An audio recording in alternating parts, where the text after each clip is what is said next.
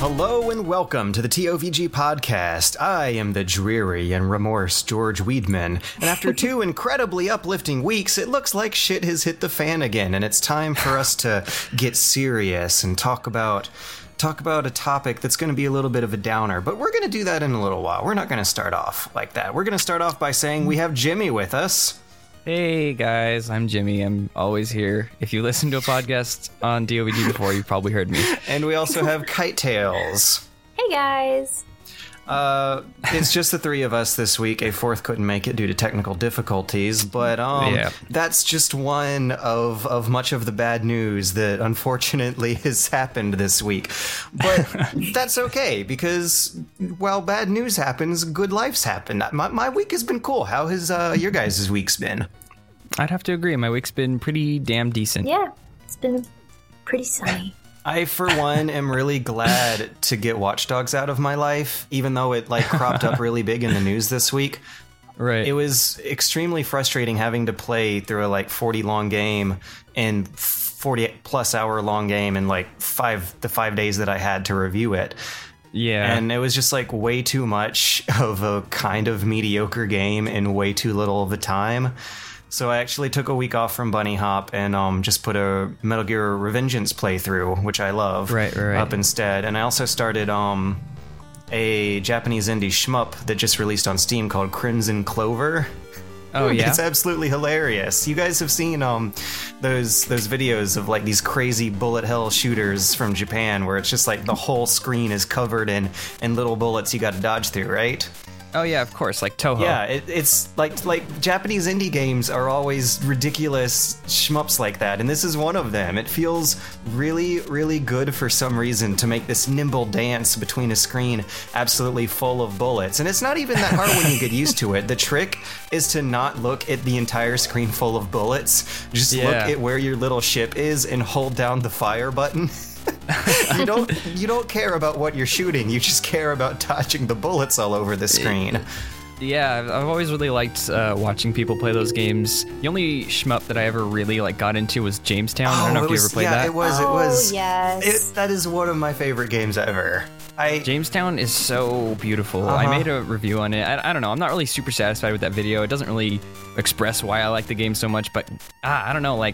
I'm not a huge shoot 'em up fan, but I loved their no power-ups approach. You just your ship is your power-up because it acts differently. I don't know. Yeah. That's always been really cool to me, but it's not nearly as bullet hell as Toho games or probably Crimson Clover. Well, yeah, that's what Jamestown is really good at doing, is introducing you to games like that. This is actually the second time I've gotten into a shmup. The first time was Jamestown, and it's bringing back a lot of great memories of it. I'm not quite enjoying it as much as my first time with Jamestown, but I guess that's because you can only find a wacky new genre of video games for the first time once.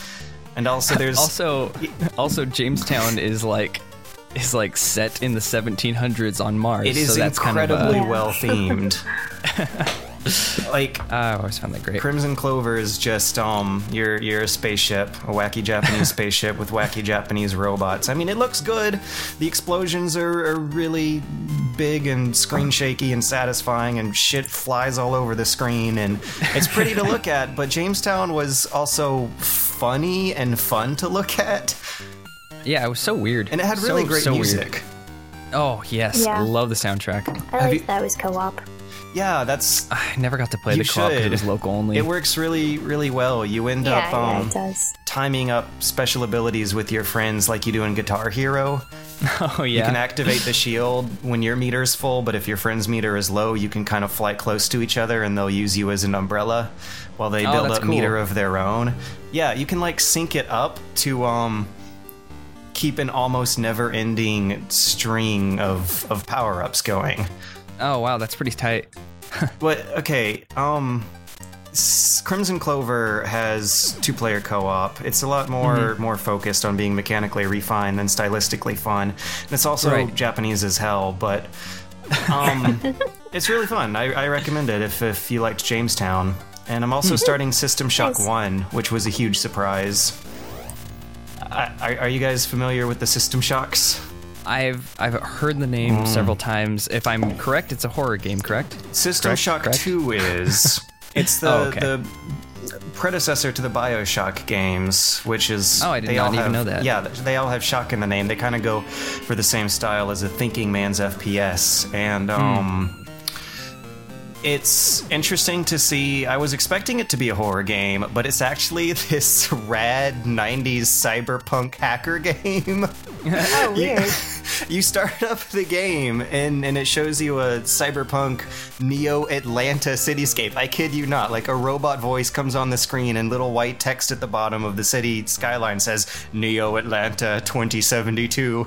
Oh, God. And you see your hacker guy at the top of a rooftop in Neo-Atlanta. I think he had a mohawk, holding out a laptop with, like, that green DOS text hacking into the mainframe, and then he gets transported off to a spaceship where a crazy AI locks all the doors using cyber toggles that you have to jack into cyberspace to unlock. Wow. I've heard about System Shock, but I would never guess that was the game. No. Yeah, sounds like Watch Dogs 2072. System Shock 2 was super dreary, dark space horror. Like, you were light years out in the middle of absolute nowhere, just trying to survive on a spaceship with being overrun by crazy mutants and stuff. And like BioShock, those games, well, BioShock Infinite had a bright color palette, but the subject matter was very dark. System Shock 1 is like a crazy 90s techno rave party in comparison. That's really weird. Maybe I'll have to try that out. Yeah. Mm-hmm. I'm really enjoying that, but that's how my week's been. I'm really happy I'm spending it actually playing games I enjoy at my own pace. What have you guys been up to? Well, I have been... Speaking of games I don't necessarily enjoy, I've been playing Ultra Street Fighter 4. But you're doing it for glory. I'm doing it because I feel obligated to, because Satchel, I'm sure you guys know Satchel, Satchbags from TOVG, he messaged me on Skype, because he's going to SGC this year, Screw Attack Gaming Convention, and a lot of us are going as well, and he let me, he kind of like broke the subject of like, hey, are you going to be in that Street Fighter tournament? And I figured like, yeah, you know what, I'll do it for fun. I'm going to lose, but whatever.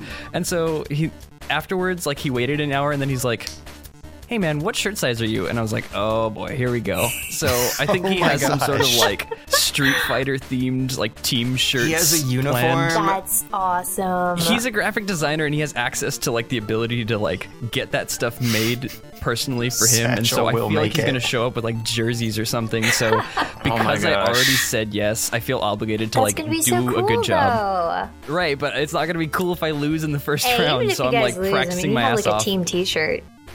Yeah, I have the consolation prize. You'll be beating people who, well, no, you'll be losing against people who don't have the team T-shirt. Yeah. And besides, whatever, it's about the fun, right? Yeah, I know, but it's not fun if I get 2-0'd in the first round. So I'm going to try and at least put up a fight. If I win one round, then I think I'll be satisfied. When I was at GDC, my friend Will, who was being my cameraman, they were putting on an event where John Romero was playing Doom with the fans, and John Romero was one of the people who made Doom. And it was this really cool opportunity to actually play a game against someone who made the game that also happened to be a super competitive game. And my friend played Doom against John Romero. The final score was -2 to 20. Wow. And that was the last time that John Romero played Doom against someone at that GDC, and as a result, because Razer was sponsoring the setup they were playing on, Razer was like, hey, we're packing up. John Romero, do you want this keyboard? And John Romero was like, sure, I guess. And then he just handed it to my friend Will, and Will was like, yeah, I got John Romero's keyboard for losing against him -2 to 20. Oh, God. So, that's amazing. And I don't know if you guys were watching the Nintendo Smash competition at E3, but those guys were wearing, like, weird bathrobes. I don't know. I don't really follow esports that much, but are uniforms a thing in esports? Uniforms are a thing in esports. I know specifically League of Legends teams, because I used to be really into the like competitive scene, like watching it, not playing competitively Legends, but like I remember seeing Team Curse and Team Dignitas from League of Legends at E3, and they were wearing their full uniforms. The thing is they were kind of being like I don't want to like call them out, but they were kind of being like assy to anybody who was like asking for a picture. I remember somebody asked for a picture to one of the guys for like the mid from Dignitas, and he was like, "Yeah, make it quick." And I was like, "God, don't wear your jersey if you don't want to be recognized, dude." Wow. Like, you're a League player at an E3. Like, anyway, no, like not to like bash people, but yeah, jerseys and uniforms are a thing for esports, especially at that high level. But the quote unquote bathrobes you're talking about, it was supposed to be like a boxing ring like Rocky robe yeah, that you like wear before you like do a boxing match. Yeah, they look like bathrobes, but like that's just because they're all robes. But like how dope is it though for those guys? How dope is it for those guys that they like got this Smash Wii U and 3DS specific robe, and then they got to like play on stage, and then like Reggie handed the trophy. Like that guy's probably gonna keep all that stuff for the rest of his life. That was probably like a highlight of his life. Like John Romero's keyboard. Just saying. Treasure it forever. Maybe like a little bit better than John Romero's keyboard. So anyways, KiteTales, you haven't told us about your week. What games have you been playing? I've been playing too much Tomodachi Life. Oh boy. I just love it so much. Hey, I'm next door neighbors with Nathan Drake, and Leonardo DiCaprio has a crush on me. My life's going pretty good. That sounds like the ideal dream of so many girls out there. Yeah. Yeah. Nathan it's Drake so cool, and Leonardo though. You DiCaprio. get to a point where you literally put every single person and character you can think of. I've got Cloud Strife, I've got Ron Swanson, and I've got everybody. What a matchup. And then the building expands, and you're like, who else can I fill it up with? You literally run out of people to put in your I've building. always wondered how that game works. Like, I've seen some really weird videos of people doing like magical girl transformation routines and like stage dance shows with their Miis, but they also call it a life sim. And like, I don't know, like my whole frame of reference for a life sim is something like The Sims, where the whole game is like meter management, where you're trying to fill up meters that are constantly decreasing based on purchasing resources or... Right. Yeah. But they also say it's like Animal Crossing, and I don't think Animal Crossing fits into any genre comfortably. I would say it's 80% Animal Crossing and 20%, if even, The Sims, because it's not that intense to the point where if you don't feed them for 3 days, they're going to die and they're going to be in the blue bar area. And you just sort of have to weeds keep them. will be it's everywhere. like an ant farm, more like an ant farm. Just keep them busy and mildly unaware of their futile existence. They want to play games with you. They want new outfits. They want certain types of food. They want to get married to people that are already married. It's pretty fun. Sounds interesting. I was watching. It's a good waste of time. I would recommend it to anybody who has a 3DS. It looks absolutely hilarious. I have laughed my ass off every time I've watched anyone play it. I was at a family dinner this weekend for Father's Day, and a friend of mine was playing it, and she showed me a screen where me versions of all of his real life friends were lining up to drop money in a donation box of his. He pulled that money together and bought them cheesecake. And I'm like, this is a very interesting economic theory that these people are running off of, where a despot that they pay their food tax to gives them cheesecake for donations. It's very well done. The whole deal with Tomodachi Life, I feel like it'd be something that I would be interested in if I had the time to sink into it, but I've been like very deliberately avoiding time sink games like that because like I said, I'm practicing Street Fighter 4. I also want to play I want to beat more of Dust Force because I really like that game and I haven't beaten it. I want to play more of games that I own that have like a finite end to them. Dust Force. And if I get into a game like that, I'm gonna sink like 40 hours into it and Dust be like, Force what am I sounds doing? right up your alley. Easy. Dust Force is so good. It is. That's a whole nother that's a whole nother can of worms. Okay, anyways, Can of dust. Speaking of a whole nother can of dust, we got that out of the way. Now it's time for us to get sad and morose again, because this week's theme, based on the news stories that were the most seemingly prevalent this week, I'm calling it Ubisad, or, well, that's actually going to be pronounced Ubisad for ubiquitous sadness.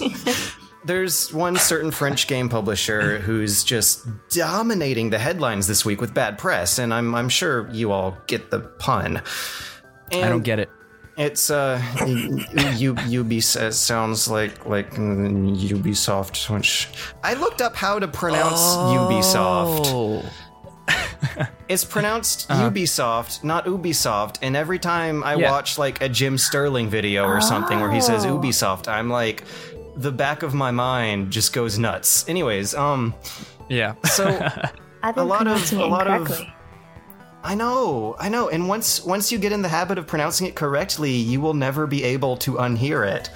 Like I finally got it last week, and I watched earlier videos of mine where I say Ubisoft, and I'm like, God, George, you were an idiot. You sound so ignorant. I was, I guess, because I didn't know how to pronounce Ubisoft. And they've been in the news so much these days, and these past years, actually. Why is EA public enemy number one again? I don't know. I know why EA is public enemy number one, but why are they public enemy number one compared to Ubisoft? I don't know. People like to fall into a rut where like as soon as they've decided on who they hate, it's more comfortable to just like continue hating that thing than like come up with reasons to hate something more. It's very much, it's sort of this hive mentality. It's, hey guys, we don't like EA anymore. And no one asks any questions. It's just, so I think a lot of people, if you ask them, people who are more up to date with gaming news, if you said, hey, what do you think about EA? They would be inclined to tell you, oh, EA is terrible. And you said, why? They wouldn't really be able to explain the background of it. They've just been sort of groomed into this mentality that we don't like EA. They've done something really bad in the past. Yeah. Like, it has a lot to do with ending beloved franchises and milking DLC out of said beloved franchises and cheapening the brand of those beloved franchises. Like, just look at the shitstorm over Dungeon Keeper Mobile. It was a perfect form of that trifecta, where it was an old franchise that EA had previously killed off, revived again as a cheap mobile pay-to-win gimmick game that was built all around encouraging users to pay for microtransactions. That, to me, seems like a long-running kind of ideological problem compared to the short-term technological problems that Ubisoft games have. I can't believe I just said Ubisoft. Oh no, we've got you on it. I know. Well, anyways, EA, what about... When did SimCity come out? That was last year? 2000... 2 years ago. Yeah, 13. 2 years ago? It's been 2 years? Oh, wow. No, like no, a year and a half. SimCity 2013 came out last year, I thought. Because it was called SimCity 2013. Okay. Yeah, the one that had the always online multiplayer. That whole so fiasco. Wasn't that supposed to be like an anti-piracy measure at first? They wanted everyone to play it online and... Yeah, okay. But now that was an example. It took them, what, a year to take it offline? About. I think it was slightly under a year, more like 10 months, but enough to say a year, yeah. And the whole deal with that, like, if I could just interject for just like a half second, the whole deal with that, I think the reason that people hated that so much was not that it was DRM, like always online, et cetera, et cetera, et cetera. That's bad to a point, but like when you really think about it, like a lot of Steam games are that and nobody really cares, right? But I think the reason why so many people were like upset was because it was DRM and EA gave reasons that were completely not true as to why they had that online. Like, oh, well, it needs to do this and this and this, when they could have just been like, we don't want anybody to pirate our game. Like, just deal with our online because that's our bad policy. And people would have been upset, but they wouldn't have been like lied complex. to. They said it required complex server-side calculations. And then somebody on day 2 was like, hang on, I'm playing the game offline because I turned on a thing you guys turned off. And they're like, no. Modders figured it out very that. quickly. Manly Tears broke the news. He posted a video of it on YouTube, and that's when everyone knew that EA was full of shit. But okay, like that is an example of an EA game having a game-breaking technological problem.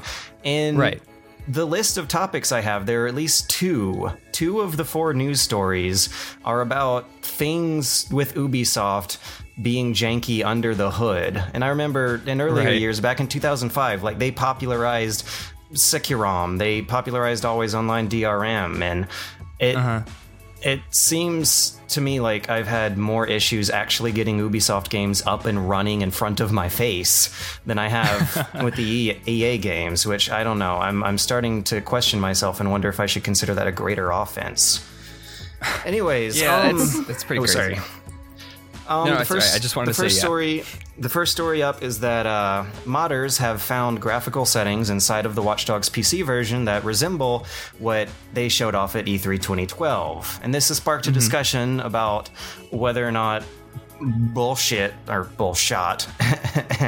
is I don't know. No one's arguing that it's a good thing. Everyone's arguing it's a bad thing. It might even be a borderline illegal thing based on truth in advertising laws, but that's not really my area of expertise. Modding may or may not be. What happened is that a user has found some hidden features that he unlocked through hex editing, which is a lot more complicated than just opening up a INI file and changing values. Like there was some effort to obscure the fact that these features existed in the game to some degree. That they cut. It's it's kind of like cut content, not so much content as graphical features, but I've seen similar stuff like this happen before, and I can't necessarily say I'm wholly surprised that there are features in this game that resemble what they showed in advertising, but at the same time I'm more surprised that people ended up getting as outraged about it as they did. I guess the question is outrage over realizing that false advertising was false justified? I mean, okay. I think what it comes down to is the I don't know. It feels like a case by case basis thing, because like if it was something like, let's jump back to EA for a second. If it was something like they advertised Sims to be like, they like specifically advertised it not to be a DRM game, like a DRM free game, and then it released and like for some reason it had the DRM activated and like you had to mod the game in order to turn it off, that would be, I think, something to be outraged over, because that's like blatantly false and that's like a big deal. As far as something, as to what I understand, this is a graphical thing, right? It's right, like it's like better graphics to an extent. Slightly better. Like it's it is a great big change in front of your face, but I'm sure in years of now the difference between the vanilla version of Watch Dogs and the stuff that these modders have unlocked that already existed in the game isn't going to look as big as they look to us right now. Right.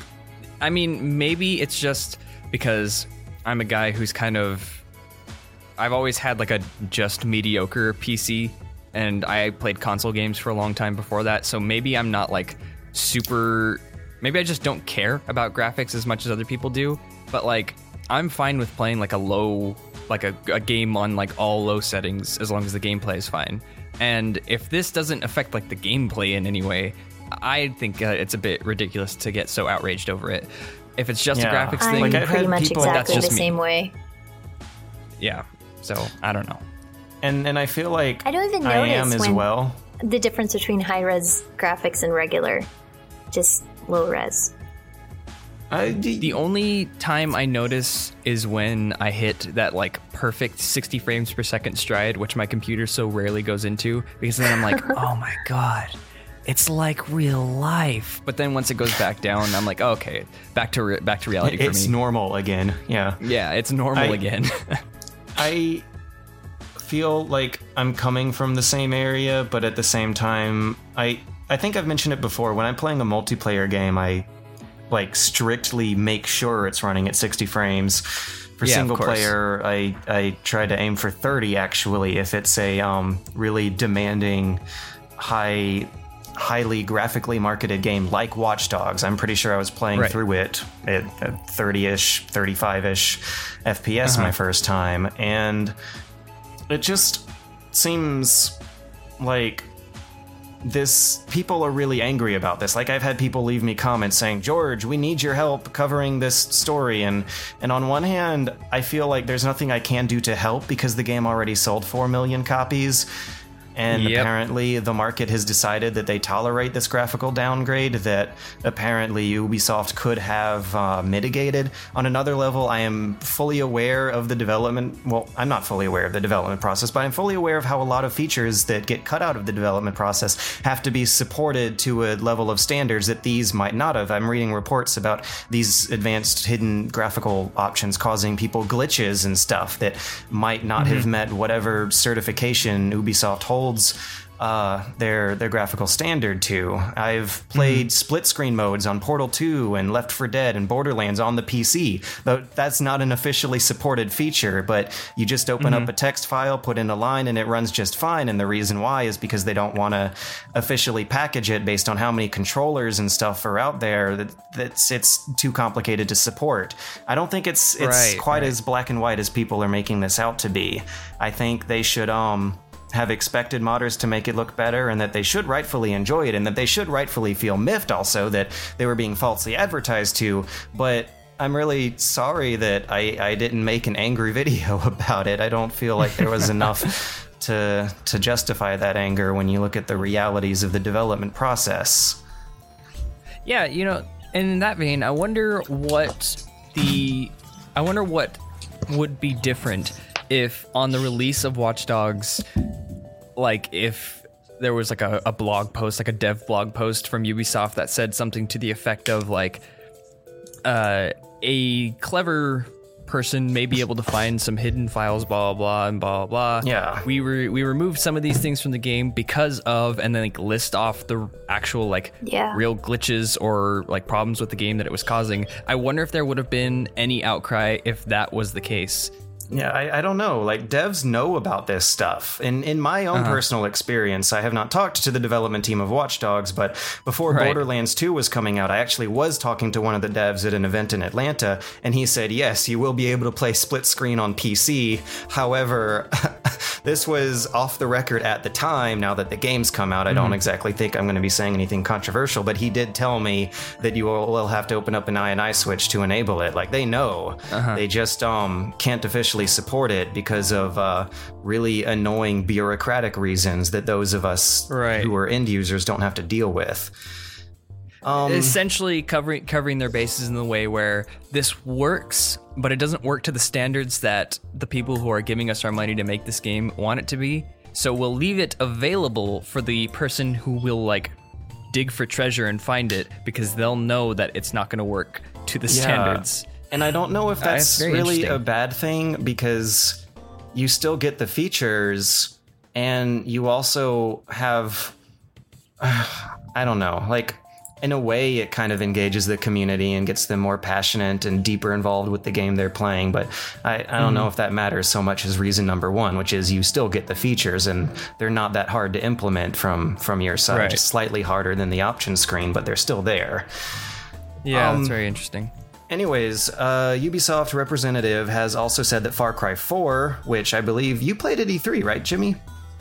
I did not get to play it. No, I was very much focused on the Nintendo booths. Alex, did Alex play it? I remember one of you guys talking about it last week. Alex and Gerard did. Yeah, Alex and Gerard did. They actually put up an episode of Super Beard Brothers that like Ubisoft sent them their Far Cry 4 like playthrough footage back to them so they could use. Oh, and cool. That was on consoles, correct? Yes.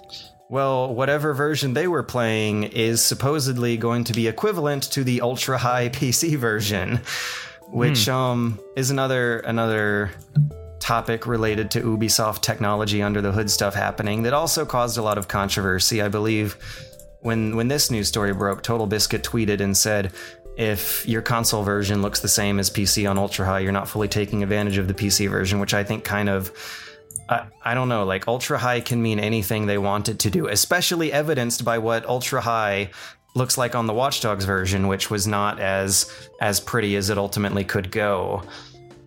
Right. Well, I think the like kind of like the elephant in the room here is, I mean, you just said it. Ultra high can mean anything. I mean, like, it's not like a scientific standard, right? Like, right. I can market my game as like a hard game, and the difficulties can be hard, super hard, and kill yourself. And, you know, those aren't like standards of difficulty. The standards would be like easy, normal, hard. But like, they can do the same thing here. Ultra high could be the lowest setting for all we know if they just want to like be ass cheeky guys and like if they want to be super cheeky and like make the lowest setting ultra high.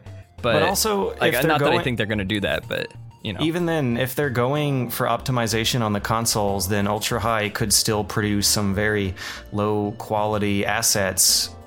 Depending on how well they want their game to be running across all platforms. Like there are some conspiracy theories about how Watch Dogs was visually downgraded to accommodate for I don't want to say accommodate. The conspiracy theories are that they wanted console parity with the PC version so as not to make the PC version look significantly better than the console version. And what I think the reality of the development process is that they have to code it and optimize it for the lowest common denominator, the least powerful system that's still going to sell a bunch of copies, which is shitty, but not that shitty. It's just like a fact of life. I don't know. Like, I don't remember Dead Space looking that different on consoles versus PC, or Deus Ex Human Revolution. Gears of War looks the same. It's just differences in resolution and anti-aliasing. Right, and like, okay, maybe I have to say I have a pretty limited view of like the public, of like the world, because I live in one city and I don't often go out of state. I don't often go to other countries. So maybe, I don't know, and maybe quite a few people more than I think have like amazing PCs out there. But in my group of people that I hang out with, only like a very small handful have PCs that are like built to run stuff at ultra high. And so maybe maybe this is just a thing from a guy who really doesn't care about graphics or anything, but like, I think it's kind of nitpicky to even care that like they're optimizing for a lower common denominator. Like, I don't know. Again, I'm a gameplay guy, I guess. As long as the gameplay's identical across all platforms, it doesn't really affect me. That's but pretty that's much also because my opinion on it too. Yeah. If you put the console and the PC versions up together, I probably won't be able to tell you which one is which. Yeah, same here. It's just not something like that I really look for, or that's ever really been important to me, I guess. Yeah. I will look at them and tell the difference and play the PC version of it. I just won't care that much.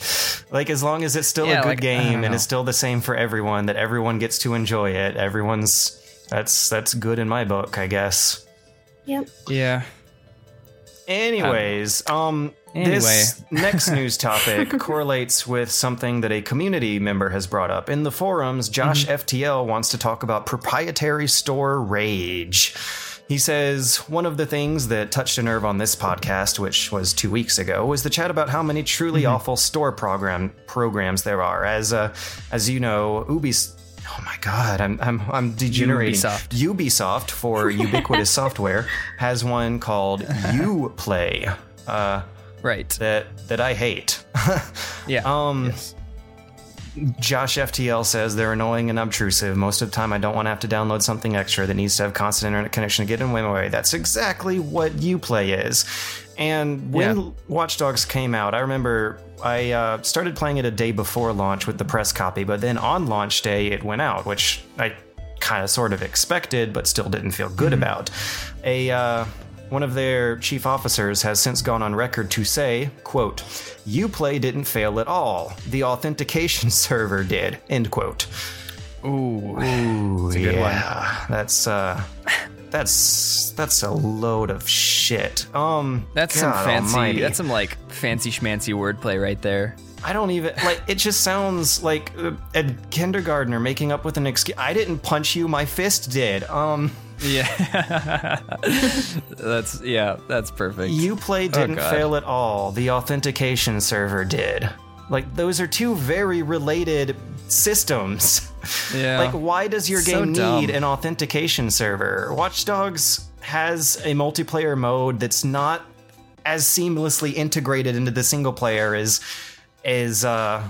they market it off as being. Like, you see a loading screen in between the single player and a match beginning and multiplayer. If someone invades you, you start noticing stuff hitching. You see the autosave icons spinning around in the corner. Like, there is a visible seam between the two, and it plays perfectly fine offline. There is no reason whatsoever for this game to have always online DRM. It is primarily a single player experience with optional multiplayer.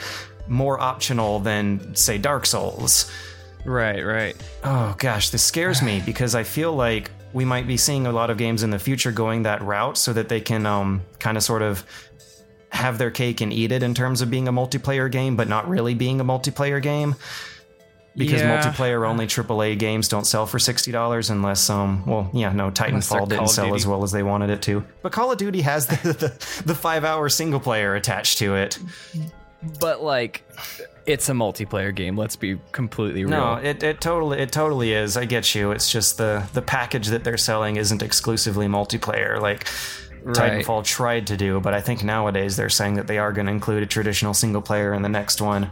They didn't reach Call of Duty numbers like they were hoping for. Big surprise there. Anyways. Yeah, I'm really afraid of seeing games like Watch Dogs where they tried to pretend to be Dark Souls and have invasions and multiplayer seamlessly crossing over. God, I wish Alex was here so we could talk about Destiny, because Destiny's going that has that style of single player multiplayer crossover going on as well.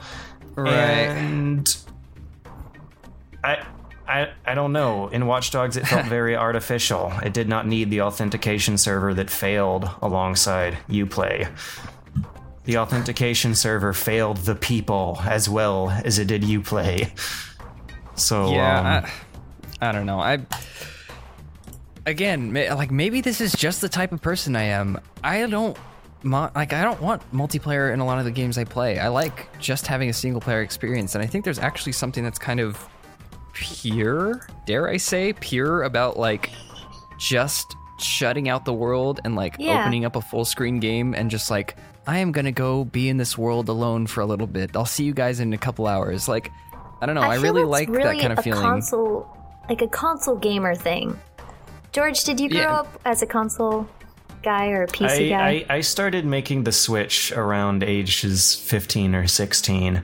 Okay. You went a lot sooner than I did. It's totally still there. I didn't touch that's a the PC appeal of until like 4 or 5 years ago, if even. Mm-hmm. So I think just the idea of playing on a console, you don't have to worry about the multiplayer feature. You don't have to worry about getting messages from people on Steam. It's sort of just you and the game, which I really like. I don't buy games for the multiplayer aspect unless it's co-op, because I actually enjoy playing with my friends next to me in person. But yeah, I don't know. There's something really, really special about just being able to tune everything out, not having to worry about people coming in your game, and I don't know. Like even with like even as a PC gamer, okay, like I bought Fez when it came out on PC. I really like the game Fez. I think it's like an amazing game, but I would never stream that game on Twitch, and I would never play that game without turning my Steam settings to offline and quitting Skype first. Because oh my gosh, I don't want like I a do single that all the sound. time.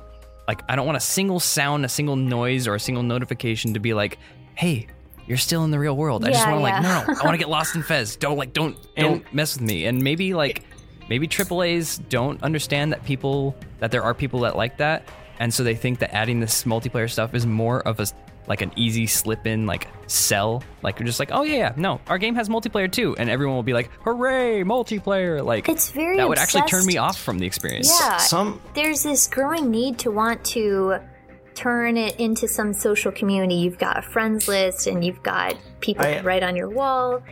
I don't know. I have a theory. Mm-hmm. I have a theory that they're doing that because you can't properly pirate a multiplayer game. If you're playing a multiplayer game right, you're doing it online. Right, but that's the thing, is that they, like, I feel like they think that everybody thinks that adding a multiplayer mode is kind of like a +1 to the game's they want credibility. their Call of Duty numbers. Right, Yeah. but like because of that, they're using that excuse instead of just saying we don't want our game pirated, so we're doing DRM, or whatever. They're trying to slip in a sort of like stealthy Exactly. way to make it like Stealth less multiplayer. piratable. Like you're not getting the full experience if you pirate it.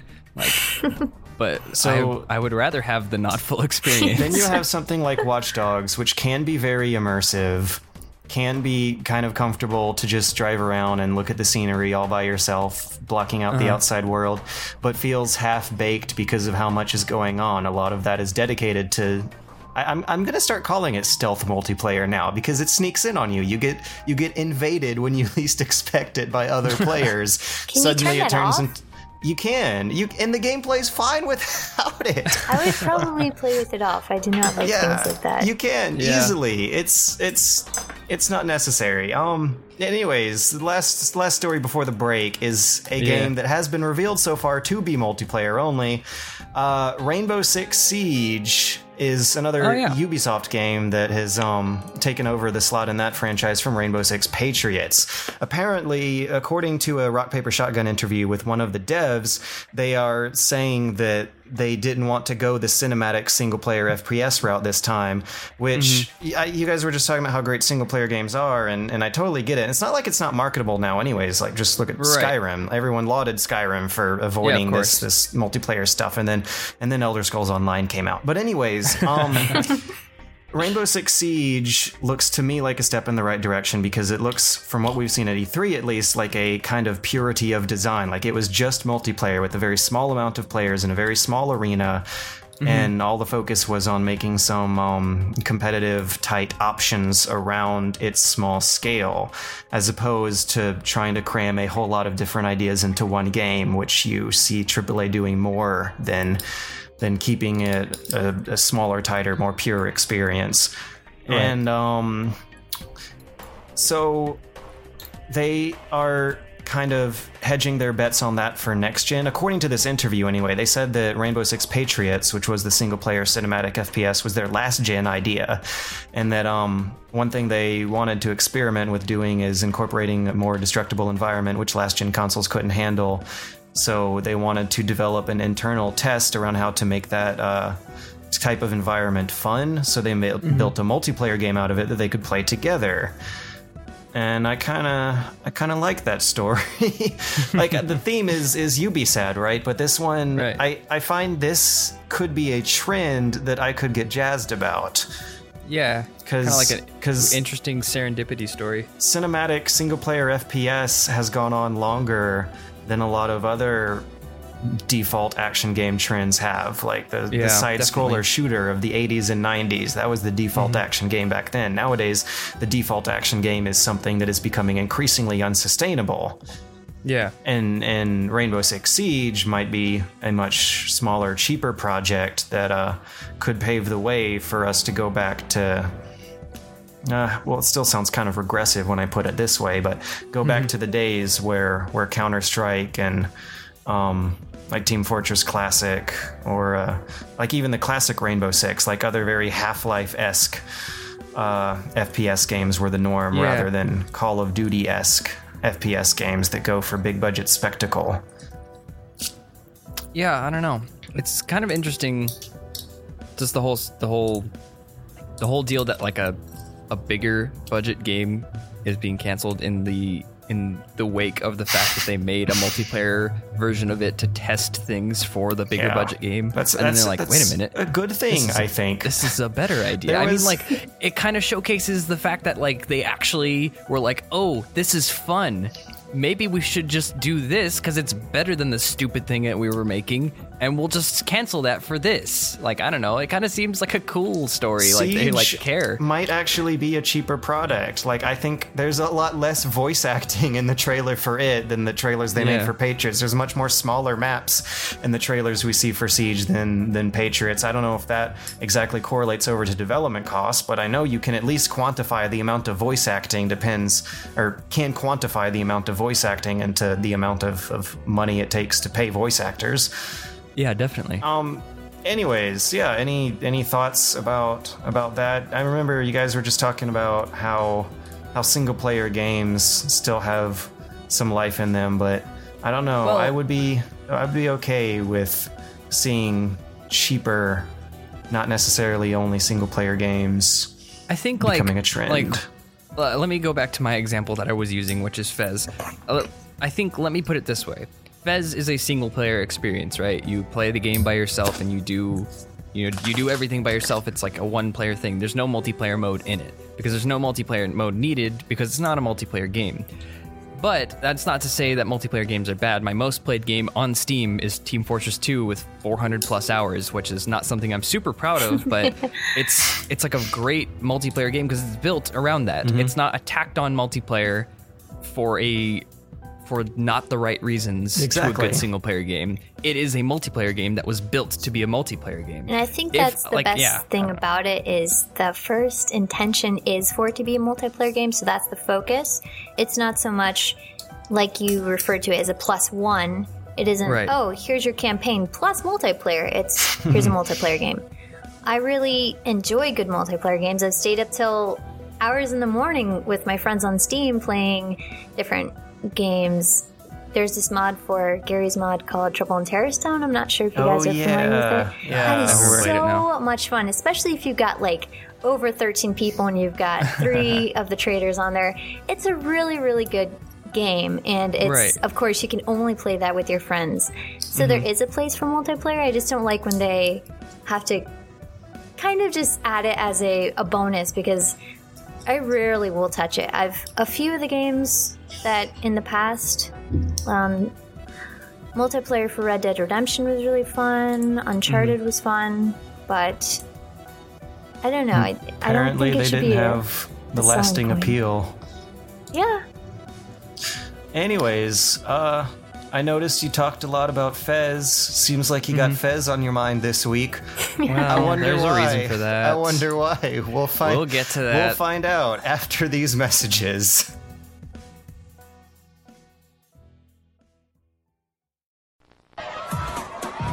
Nobody knows every Pokemon. Master knows. Who weighs more, Metapod or Pidgeotto? Pidgeotto by 44 pounds. Bulbasaur's height? 2 feet 4 inches. How does he do it? The electronic Pokedex for master trainers from Abra to Zubat. Master them all. Weedle's number?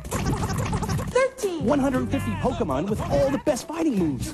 Electronic Pokedex for master trainers. New from Tiger. What's up, guys? It's Alex from The Dex here, and today I have a very important question for you. As you know, The Dex is based around both trivia and battle strategy, but which one is the one that you want to rep more? Luckily, we have an option for both. If you go over to theyeti.com/thedex, you can buy our Dex Research Institute or our Dex Battle Academy shirts, and you can rep your trivia prowess or your battle skills or whatever. And not gonna say that it's really gonna matter, but Kels is the research person and I'm the battle guy, so maybe it's like a little cute war of the Pokemon Masters. So check it out. Buy our shirts at the Dex page over at theyeti.com today.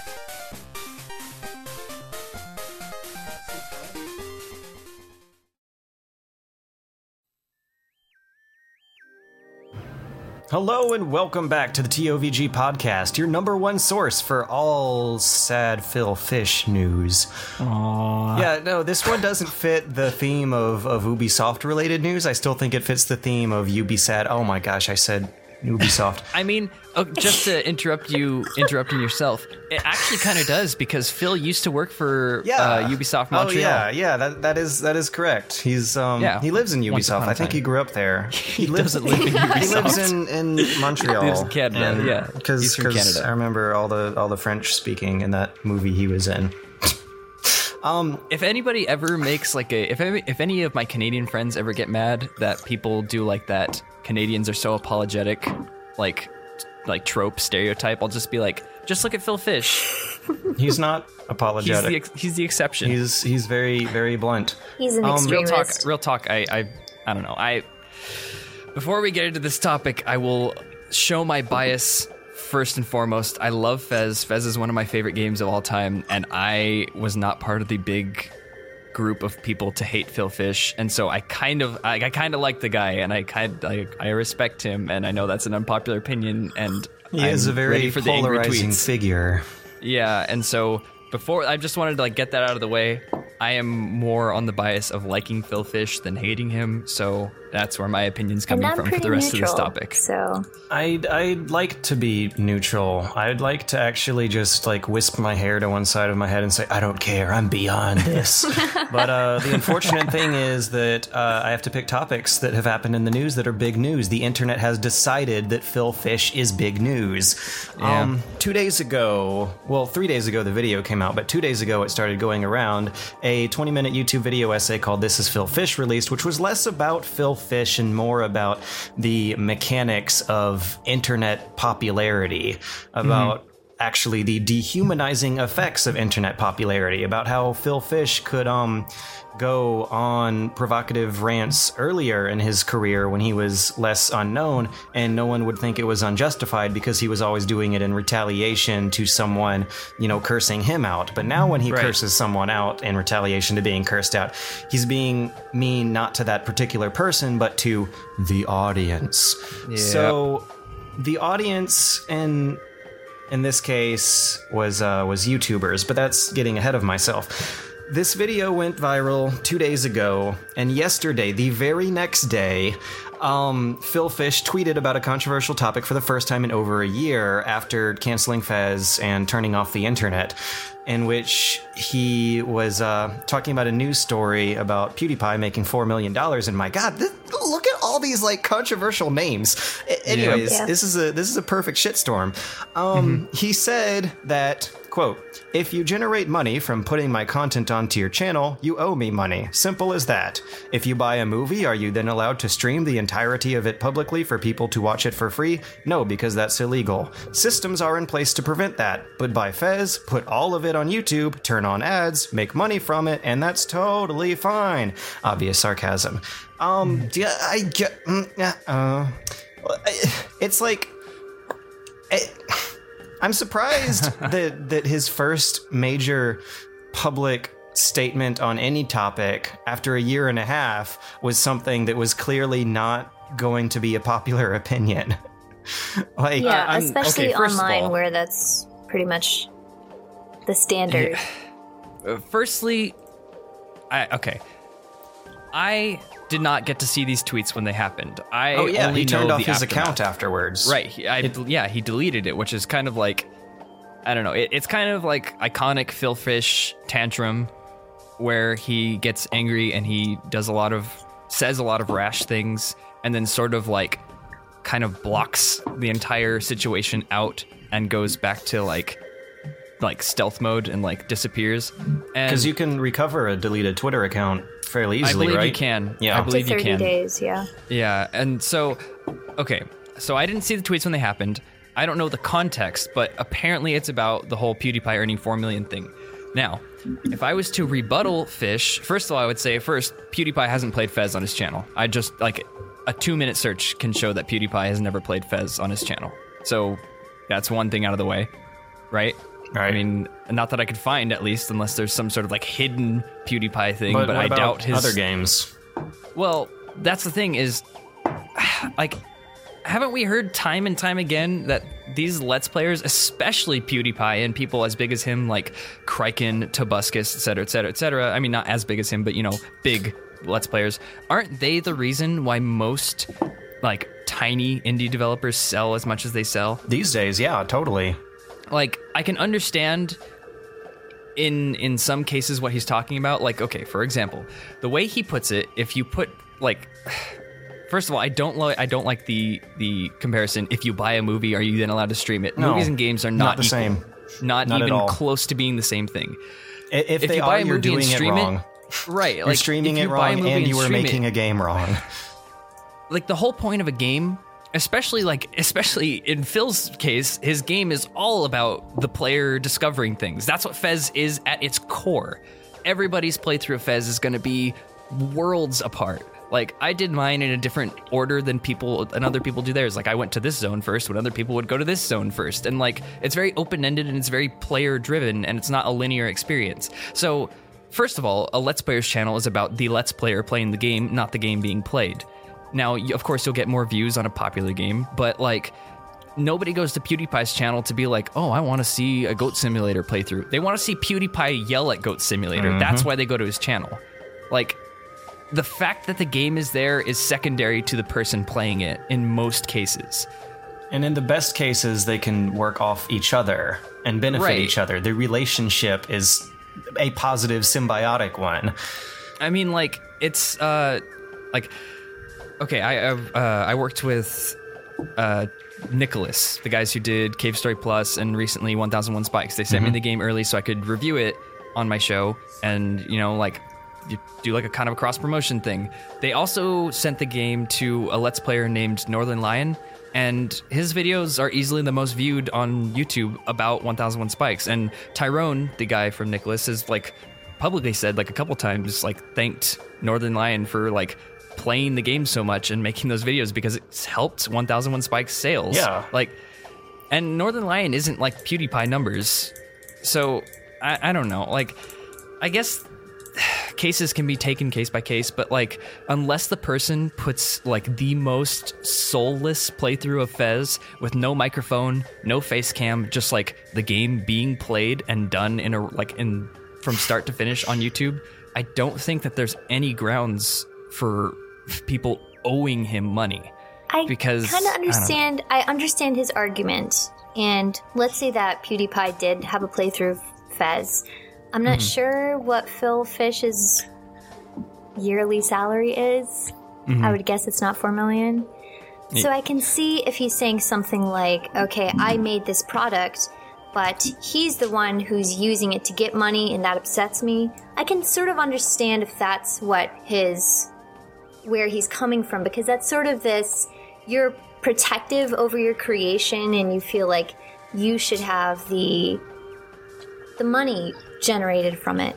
What he doesn't understand is, like you said, people aren't going to PewDiePie's channel to see the game, they're going to see him.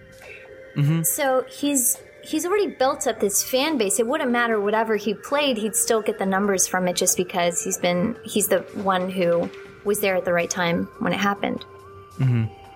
This was, do you guys remember those reply girls on YouTube? Yes. Okay. When it was at its worst, Yogscast was upset because I guess they were responding to a lot of Yogscast videos, so they would be cashing in on their product, basically. And I thought it was a little ironic. I said, well, you're getting revenue off of a game, and they're getting revenue off of your content. But they were still upset about that. It's just, I think it's kind of natural for people to think they don't want others earning money off their product, regardless if it's brought in more views. Now, of course, that's the unpopular opinion, like we've said, and there is a lot of cases where the game does help sales when it's being shown on YouTube. So I guess it just depends the way you look at it. There are. Well, not in response to the Phil Fish story, but in response to the PewDiePie story, Gamma Sutra. Man, I said Gamma Sutra. Gamma Sutra? Oh my gosh. Like, it took me this long to figure out how to pronounce Ubisoft correctly, and I'm already screwing it up tonight. But Gamma Sutra posted a feature where they quoted developers about how their sales numbers differentiate between getting press coverage that's words versus press coverage that's videos. And I dug up a couple of quotes here. Cliff Harris of Positech Games says, I'm not aware, well, this is, I had to paraphrase it to put space on the paper, but I'm not aware of any game site for whom coverage will result in a sales spike. Later on, he says, but I have seen that with a YouTube Let's Play. Dan Pierce, who is someone I actually know very well. He's a super cool guy. We email and talk about games together.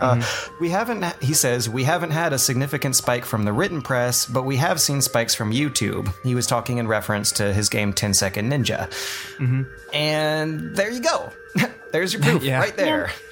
Well, okay, so again, I have to say it's a case by case, because I don't think that AAAs are going to be getting, like, quote-unquote sales spikes from these people, because I think for the most part, AAAs are already making, like, fine sales on their own. They have their billboards. Right. But like, okay, let's take a game. I have like a quote that I'm just going to pull off the top of my head because I watched this interview with Edmund McMillan. I'm sure you guys know from Team Meat. I know that name. and Binding of Isaac. He was talking in an interview, and he said that the sales for the Binding of Isaac were incredibly unusual for him because usually you spike on the first day, and then it slowly drops, and then it drops off completely. And for him, there was like a mini spike on the first day, and then 2 months later, he was looking at the sales, and it was a line that was just a continuously growing sales chart. Like, day by day, he was getting more daily sales for like weeks in a row, and I of course am not going to quote him, but paraphrasing, he essentially said that it was due to people streaming the game, people sharing the game, people let's playing the game. And to this day, like, I know I can name 4 or 5 YouTubers off the top, or not YouTubers, Twitch streamers, excuse me, off the top of my head that play Binding of Isaac almost exclusively on their channel. And like, they're the guys who are making maybe, to dare I say, like a living off of that. Like people like Cobalt Streak streams every single day for like 8 hours, and he plays Binding of Isaac for most of that time. He's said that he has almost 3,000 hours in Isaac, and I'm sure most of that has been streamed.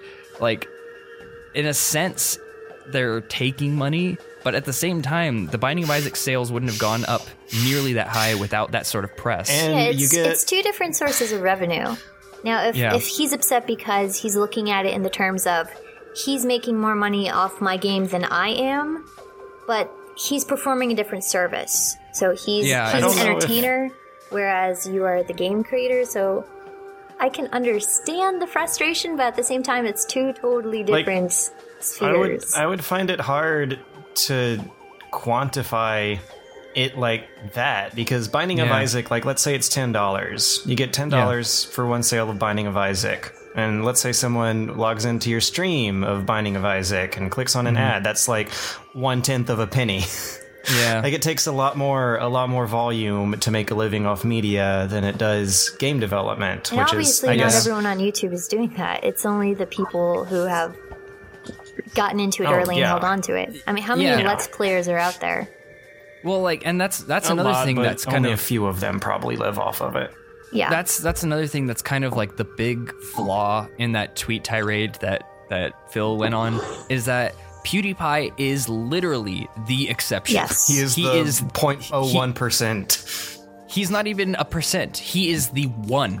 He is the only guy making that much money off YouTube right now, because he is the biggest channel. He's almost like he's millions bigger than Smosh, and that's Smosh. And Smosh has much more expensive production, right? And they don't make like, that's the other thing. He puts out, like, PewDiePie puts out like, what, 2 videos a day, right? Mm-hmm.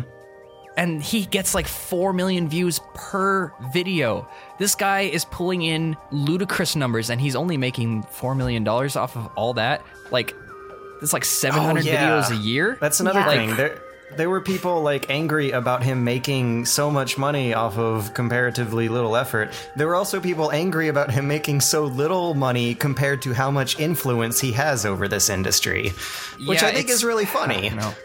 It's pretty insane. Like, I mean, like we mentioned briefly, not a lot of YouTubers, not a lot of, well, especially Let's Players, live off of their earnings. They're like, they earn almost nothing. PewDiePie is the exception with 20+ million subscribers. He's making $4 million. That's not even $1 per sub. How many copies of Binding of Isaac do you think have actually been sold? I highly doubt it's 20 million. Like, PewDiePie has a bigger fan base than a lot of the developers he covers. And in a way, I don't want to sound like I'm committing the horrible internet crime of liking PewDiePie, but I am thankful that it's him in the #1 spot and not like Axe or Doritos or some other horrible corporate sponsored product taking the place of an individual human being, you know? Yeah. And he also he's done a lot of good for independent games development in general because of this. He's a good person as well. And he also doesn't exclusively play like AAA corporate games sponsored by Axe and Doritos. Like, he plays the weirdest, most indie hipstery stuff that you would not expect someone that popular to play. Yeah, and even then, like, I don't see, like, browsing through his page for just a moment, you don't see many of his Let's Plays, like, going on for hundreds of episodes. Like, he does like he 2 doesn't or put the whole 3. entire game up there. I think Yeah, he does like 2 or 3, and then he gets rid of them. he changed his format last year to cut down on quantity a lot, and I guess it's worked. Like, he was number 1 back then when he changed it to, and he still is. So something has to be doing right. But no, he used to put out 50 or so minute videos at a time. I remember doing some research for a little video I made. But whatever, he's not doing it now, so it doesn't even matter, does it? Yeah, I don't know. Like, I think there's so many cases we could talk about that are like in favor of Let's Players, specifically Let's Players, not even video reviewers like us, like specifically Let's Players. Like, I mean, Amnesia wouldn't exist on the map if it wasn't for the silly people that yelled silly things at it. Yeah, that's right? true. Mm-hmm. Like, that's how I found the game. And also I can literally say I found Amnesia through like a dumb Let's Player guy going like, "Oh no, I'm so scared." Like, the biggest Let's Play channels out there play mods, and I think that's super cool. Like, I can't say I'd watch it, but I really like the idea of them giving something like game modding, which you see a lot of incentive for AAAs to push out of their games. They give it exposure. Like, it was cool having people download and play your mod. It's probably even super duper way more cooler to see millions of people watching your mod being played. Yeah. Like, I was saying earlier about how they play the most weirdest, indiest games. Like, they sometimes play something even lower than that in terms of mods. Yeah. So I don't know. It's a very broad topic, and I think we kind of covered essentially what all of us were thinking. But I don't know. It's just to get back to like the original topic. The video that the guy released about Philfish. This is Philfish. I think it's a very, very good video, and I think if you haven't checked it out, I'm sure you might have. You gotta set aside some time for it, though. It's 20 minutes, and I listened to it on I listened to it on my drive to work, and it was just a good, refreshing video that like made some very good analyses and some very good analogies as well. Analyze. I don't know. Analyse? Analysis. KiteTales, have you seen this video? Yeah, I saw some of it. Okay. You have to watch all of it. It's not I just bad. saw the parts where he was talking about everything he did wrong. I mean, it's not like he's wrong, because Philfish did do those things. It's just the context of those things changes depending on how famous Philfish was at the time. Yeah. The same actions have different meanings in different contexts. He has a very knee-jerk reaction to stuff online, and I think there comes a point where you can't respond to the negative comments when you're that big. No. But especially on the internet. Yeah. An eye for an eye makes everyone blind. Yep. The whole thing is like responding to comments is one thing, but he does reference a very specific instance where Phil canceled Fez 2 after I can't remember what is it, the Annoyed Gamer is that his title? Yeah, fuck Marcus Beer. Yeah, that guy. that guy just like went on a podcast thing or whatever he was on, and he was like Philfish is a tosspot and John Blow is a dumbass, and it's like you consider yourself games media, you're just being an asshole for the sake of being an asshole. You want that knee-jerk reaction. Yeah. You are a leech is what that person is. And Philfish didn't respond as he should have, which was just by ignoring it. But like, I can't blame the guy even for a moment, because if that ass guy was like, oh, I watched Sunder's video on this and he's a tosspot, that would have been like, well, fuck you. What did I ever do? Like, the comments you received were way overboard horrendous, though. Well, he also got a lot of them. Like, it wasn't just Marcus Beer, it was the straw that broke the camel's back. He was a very unpopular figure for a very long time. Why would you want to continue to associate with that sort of group of fans if there's other people waiting for your game? I don't know. Yeah, agreed. I mean, like, I know we just spent pretty much the last 20 minutes talking about why Philfish is wrong in all those tweets, but as I preambled to that whole thing, I like his game a lot, and I think he's an amazing game designer, and I think he's just a human being who he isn't like accustomed to acting in the public eye, and he got famous really quickly. Yeah. Like, it didn't happen over like 10 years. It happened over like 2 years. And I don't know. I think I just kind of sympathize because I probably would react very similar if I was in that I would too. situation. And I don't know. think people ought not to get away with things like that. And I know that's the argument, it's the internet, you just People are allowed to be anonymous and angry, but That's just like saying boys will be boys. Like, it is. no. You have to just stick up for it at one point and say, no, because of what you said, because of this sort of stuff, this is the result. Yeah, I don't know. Well, I think it's impossible to say now what we would have done in his position. We are not Phil Fish. It's in the past. We have the advantage of retrospect. And of course. Yeah, of course. Anyways, I don't know. I don't think anyone will agree that he hasn't handled his image well. Yeah, but I mean, like, judging myself based off of my past things with smaller things than that, I think I would be in just as terrible of a public view of me if I was... There's only one way to find out for sure. Oh, great. Don't tell people to go flame him. No, don't. I thought you were going to say make a great game and get famous, and I was like, oh yeah, I'll just do that real quick. Make a great game, like, now. No, anyways. Okay, also, we've been rambling. That video said it was his third game, but he's been working at Ubisoft before that. I mean, I don't know if he was, like, the head of projects or anything, but it's not like he was super duper inexperienced at the time. Whatever, that's besides the point. Phil Fish also... I think a big misinterpretation is that he didn't come out of nowhere. Like, he funded an indie games development festival, and he also worked in AAA for a while. Like, he knew how to make games. It's not Fez didn't happen by accident. Anyways, community. We love our community. Let's move on to happy stuff. We like you guys. You're not all butts. A guy named the butts thread was pretty funny. The butts thread was pretty great. I gotta give it up to you guys for that. I left my butt off at the butt thread. A guy named Murtieth, I don't know, it's like a really weird characters in his name. I hope I pronounced it. Murtieth wants to talk about the value of video games versus film, which is a topic that we briefly touched on earlier. He says Murtieth says, if I play a game for 20 hours and it costs me $60, then each hour of entertainment must cost me $3. If, however, a movie goes on for 1.5 hours and cost me $15, then each hour of entertainment costs me $10. He has come to realize over the course of great introspection that that comparison is not valid. It is wrong. Very few games exceed the cost per hour of entertainment of a movie. Video games are not some cheaper alternative to cinema. He specifically cites Ground Zeroes as an example of a game that he felt provided value for time. And I know, KiteTales, you did a video last year about trying to quantify the value of game over time. Yes. Did you feel... Did I miss that?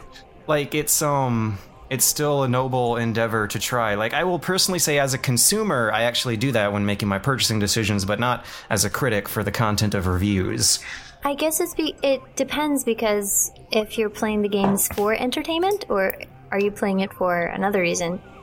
So I buy games purely for entertainment, and that's what video games are for me. So that's why I would quantify in terms of, well, am I getting my money's worth, so to say?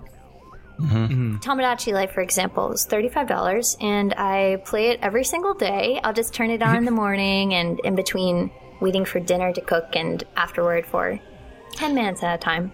And I'd say it's been very well worth my investment because I'm getting use out of it. Yeah, and I think that's one of the harsh realities of living in a capitalist society that values commodities with numbers and does quantify nearly everything in terms of how much value it represents by the dollar. And I know that everyone is like that, obviously, but I feel I have a much more simple approach to video games. I remember when I said the phrase video games are for fun, a lot of people got super upset about that because it's not about fun, it's about art, or it's supposed to be something you can look at and think about, not Why enjoy. Why not both? Yeah, I agree. It just be anything? Video games can be art, but for me, I have to be able to enjoy it and feel like, wow, I'm really glad I spent my money on that. I would hate to buy something and think, okay, that was not worth $60. That's just the way I look at it personally. I don't know if this is like entirely related, but I do agree, like it's experience wise for me. So like, for example, Braid, I will say again and again, favorite game of all time next to Majora's Mask.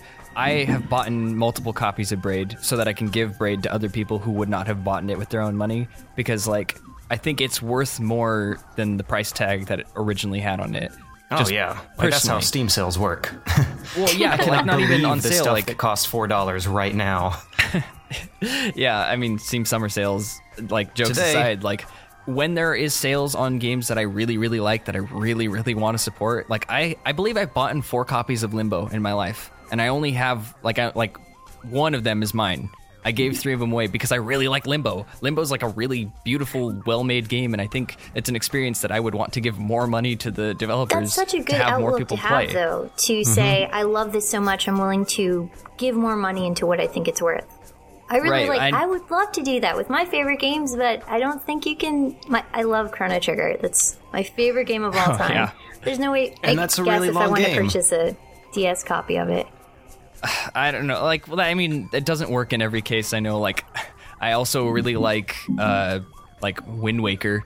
I'm not gonna go buy Wind Waker Yeah, HD for all my true. friends. Like, I don't have that much money to throw away. But sometimes the price tag, if I feel it's a little undervalued, like I bought 2 copies of Antichamber because Antichamber is so good, and even the $20 price tag I think is, for like even like a 4-hour game, I think was way too cheap. That game was amazing. Isn't that sort of the idea behind the game bundles? Is pay for what you think it's worth. You can pay a minimum amount, or you can donate as much as you'd like. And as a result, an awful lot of people just pay the absolute minimum they can get away with. That's true, I mean, but then you do have some $1,000 donors out there. I think not ashamed to say that's what I do too. In that case, a lot, like I'm not going to buy a game bundle of a bunch of games I already own. Like usually I'll buy a game bundle, like a humble bundle, if there's games that I've never heard of in it. So I don't know what I'm getting, so I don't want to like, I'll give you $60 for that bundle, and then it'd be a whole bunch of games, and I'm like, true. oh my god, what did I pay for? But like there was one bundle that I remember had like that what's that company's name? Amanita? They did Amanita Machinarium. Designs, yeah. Yeah, And the little there was a cute bundle they had spaceship with guy. Yeah, they had a bundle that had Botanicula in it, which was their follow-up that was like all like plant life based. And I really liked that game, and like I think I bought another copy of that because like I paid the bare minimum for that humble bundle, but I don't know. So, speaking of patience and restraint, no way Ryan Tatum wants to talk about Japanese release dates versus USA release dates. He says, USA release dates. He says Japan has no issue waiting and taking their time. He cites Final Fantasy 15, which was announced in 2006 as Final Fantasy 13 Versus. Do you guys remember that, by the way? Like, that is taking it way back. It looks like a spin-off of Final Fantasy 13 announced before Final Fantasy 13 came out. Now it's Final Fantasy 15. They're just, like, bumping it up a generation. While other, more American titles are released almost yearly and get sequels no one asked for, citations being Dead Island Riptide and The Force Unleashed 2. And I guess, I don't know how much you guys know about this, but what I took it as was as a challenge to find franchises that get annualized in Japan. And boy, oh boy, did I find them. I found several. Yeah, God. I don't know. I hate to say it, no way Ryan Tatum, but you might be putting a bit too much faith in glorious Nippon there. I actually looked up the sales charts for the top-selling Japanese titles going back to 2008. And again, I don't know how much you guys have researched into this topic, but are you guys aware of a subgenre of action games called Musou? Musou, M-U-S-O-U?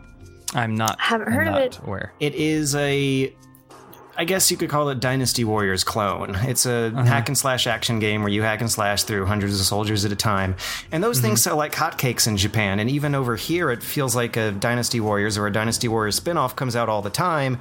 In Japan, it's like even more densely saturated. These things aren't the #1 super bestseller, but there are absolute so many of them that I don't see how some of these spinoffs, they're so out there that how they could not fall into the category of sequels no one asked for. There is one called Dynasty Warriors Gundam, There are One Piece Pirate Warriors. Oh boy. The mainline franchises are Dynasty Warriors, Samurai Warriors, and Warriors Orochi. Between the three of those, they crank out one at least every year. And there's even one called Derby Musou, where you're on the top of a horse. It's like a little cheap mini nothing game, but it still exists. You are on the top of a horse at like a Japanese racing derby, slashing through hundreds of enemy soldiers at a time. But that's just a genre. Franchises, the same franchises that you see topping the charts in America, top the charts in Japan, and they are Pokemon and Mario. During my quest through the top-selling Japanese sales charts from 2008 to 2013, Pokemon and Mario were at the top every year in some iteration or another. But what was always at the top for 3 years straight was Monster Hunter 2. Yeah. It is ridiculous. They love it. They love Monster Hunter.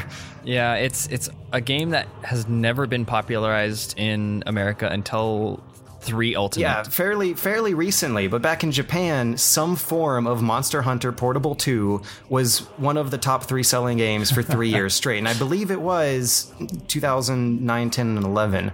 And then Monster Hunter 3 came out, and some version of that was at the top of the charts. Monster Hunter 4 came out in 2013. That was not that. I hope my memory serves me correctly, because I was looking at this last night and then I slept on it. But Monster Hunter is that franchise. It is the Japanese Call of Duty. It is always at the top of the charts in some form or another. And I thought that was kind of a fascinating little trip to go on. Well, what about Street Fighter? No. I didn't see that top in the charts regularly as well as those others. Maybe not top in the charts, but it is definitely a yearly release, isn't it? I don't know. I don't follow Street Fighter as much as a lot of other people do. So. I don't either, and I don't take this as a bash towards Street Fighter. I like Street Fighter, but Street Fighter 4 has had Street Fighter 4, Super Street Fighter 4, Street Fighter 4 Arcade Edition, now Ultra Street Fighter 4. I think there was another one that I'm missing somewhere in there. Those sound like sequels no one asked for. Like they've made a parody of those sequels. The Dead Rising 3 Capcom Ultra HD edition. The thing I like about that is that it's the same company that's putting out the Street Fighter games that made that joke. So I like that they're kind of making fun of themselves, but like they're not full price games, to be honest. They're not each of them is not $60. Like if you own the previous one, you could pay like $15 to upgrade to the next one, because it's like balancing changes and a few new characters. But I don't know, it does seem like another sort of like pump out another one as soon as possible kind of game, though albeit to a little bit more polished because it's a competitive game. Yeah. Well, I don't know. Call of Duty tries to be competitive, but there is a scene. I don't know how sustainable it is compared to other scenes, but they try. Anyways, I think our time is starting to run thin here. Thanks again. Our time ran thin 20 minutes ago. Well, it was fun. We had fun, right? It was fun. Right? It was great.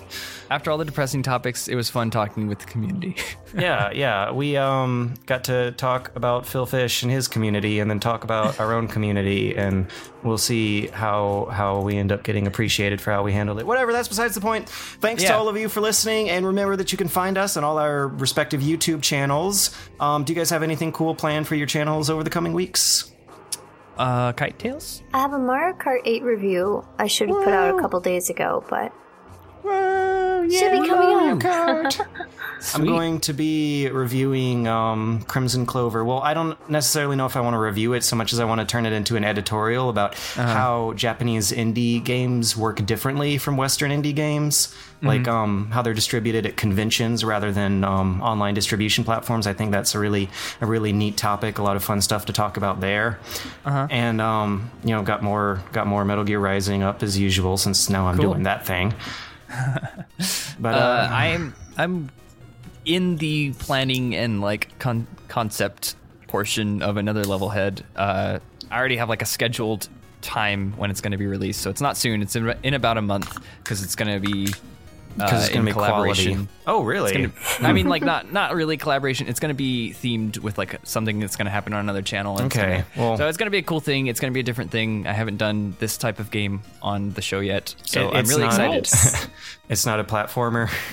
No, it's not a platformer. Platforms are really easy to examine from like a physical standpoint, because you can like you could just like step back and look at the whole level and be like, oh yeah, well obviously you're meant to go here, but I'm doing something a little different, and I'm not gonna ruin it. It'll come when it comes. As always, be sure to make threads so we have stuff to talk about. We filled up a lot of time talking about thread stuff just then, and it was really fun.